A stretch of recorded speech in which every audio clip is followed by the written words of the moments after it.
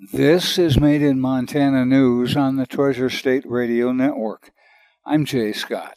The House Judiciary Committee has killed a bill to end the statute of limitations for civil claims in child sexual abuse cases. Senate Bill 277 was carried by Senator Shane Morigo, the Democrat from Missoula. The legislation would remove limitations that prevented a person from bringing a claim after the age of 27 or 3 years after realizing the damage from the abuse. Morigo said the extended timeline was necessary because it can take a long time for a person to understand they were abused or be able to discuss it. In early March, SB 277 cleared the Senate 47-3, but in the House Judiciary Committee on Monday, Representative Casey Knudsen from Malta said he had concerns about eliminating the time frame to bring civil cases. Quote, "I think statutes of limitations, especially in regard to civil actions, are there for a good reason." Representative Laura Smith, the Democrat from Helena, said that as a lawyer, she has worked on sexual abuse cases and understands that many who are abused are not able to discuss it in the time of the abuse or even years after. Quote, "We owe it to the victims to pass this bill," Smith said. The bill died on a party line vote with Republican opposition. State lawmakers have begun the process of forming a special committee to examine Montana's prison capacity. An amendment added to House Bill 5, the legislature's billion-dollar infrastructure spending package, would appropriate $100,000 for a select committee on corrections capacity and system development. The committee would be made up of 6 members, 3 representatives to be appointed by the Speaker of the House, and 3 members of the Senate appointed by the President of the Senate.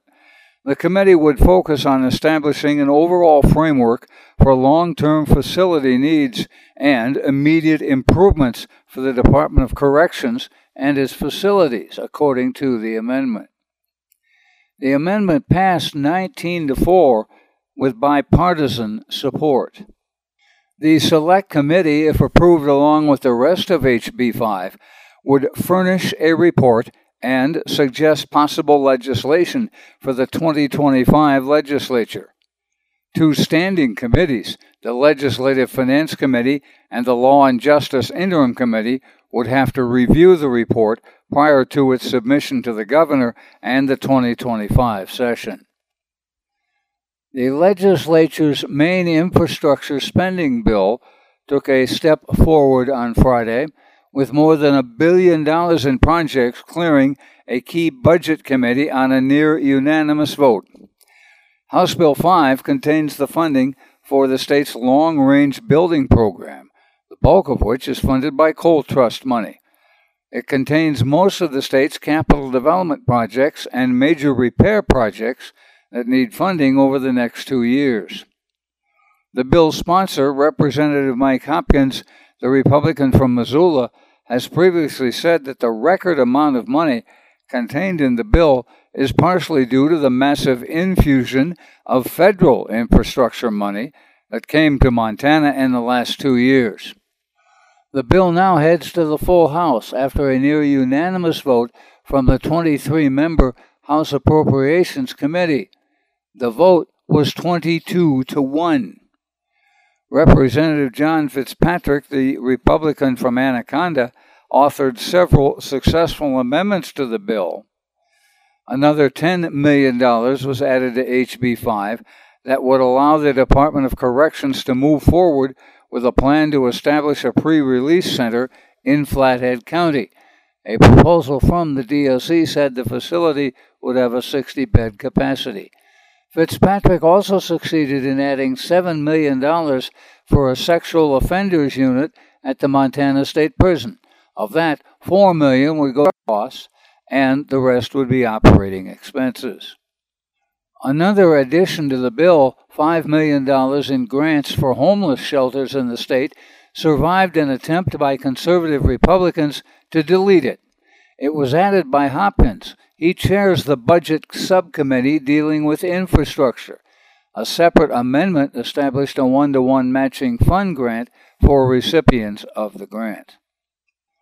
Montana's U.S. Senator Jon Tester wrote to the president in order to voice several concerns that the senator has about Northwest Montana as President Biden heads for Canada later this week.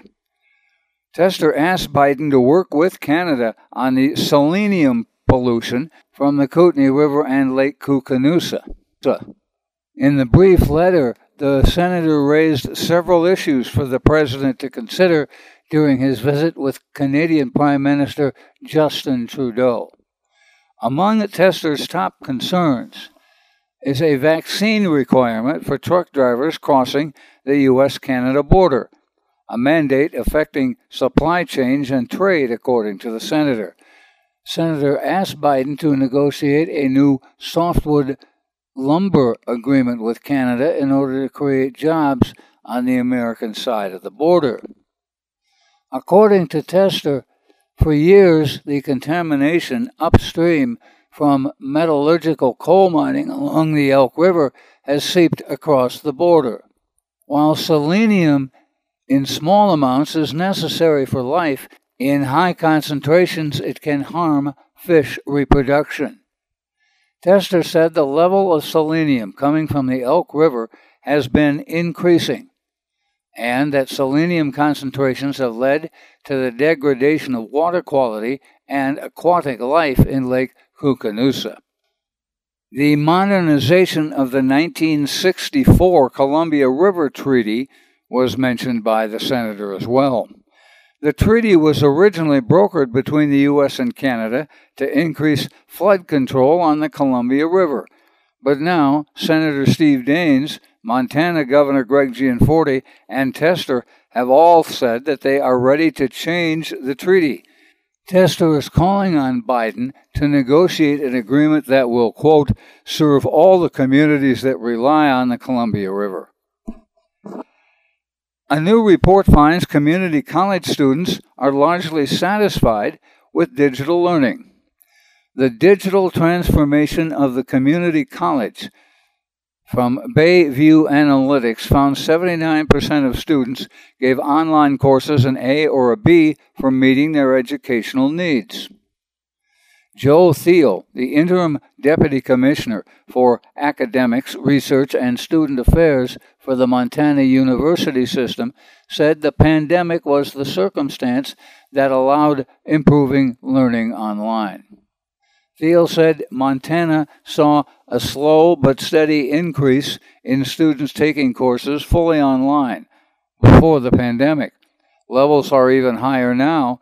He said online coursework fits better with some people's schedules, such as adult learners with jobs or people separated by geography from the classes.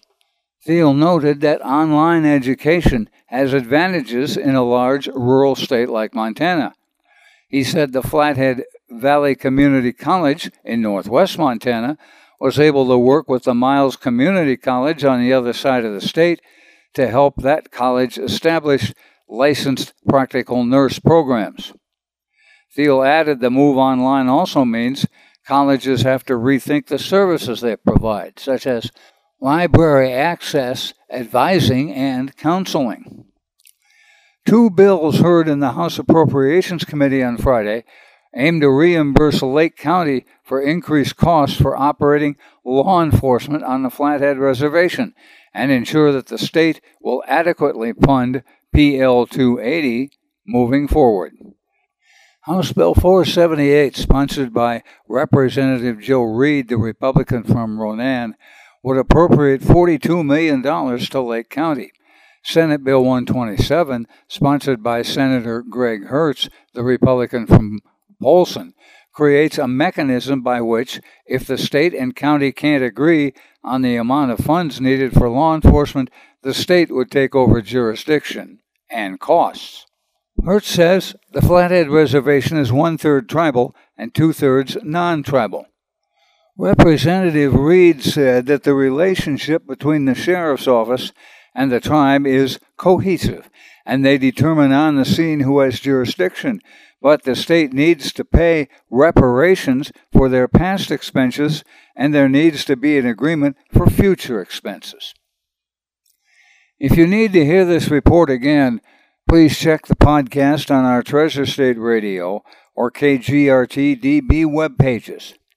Made in Montana News is podcast worldwide, with listeners in now 50 U.S. states and Canadian provinces, 3 Native American nations, and 31 countries on 6 continents.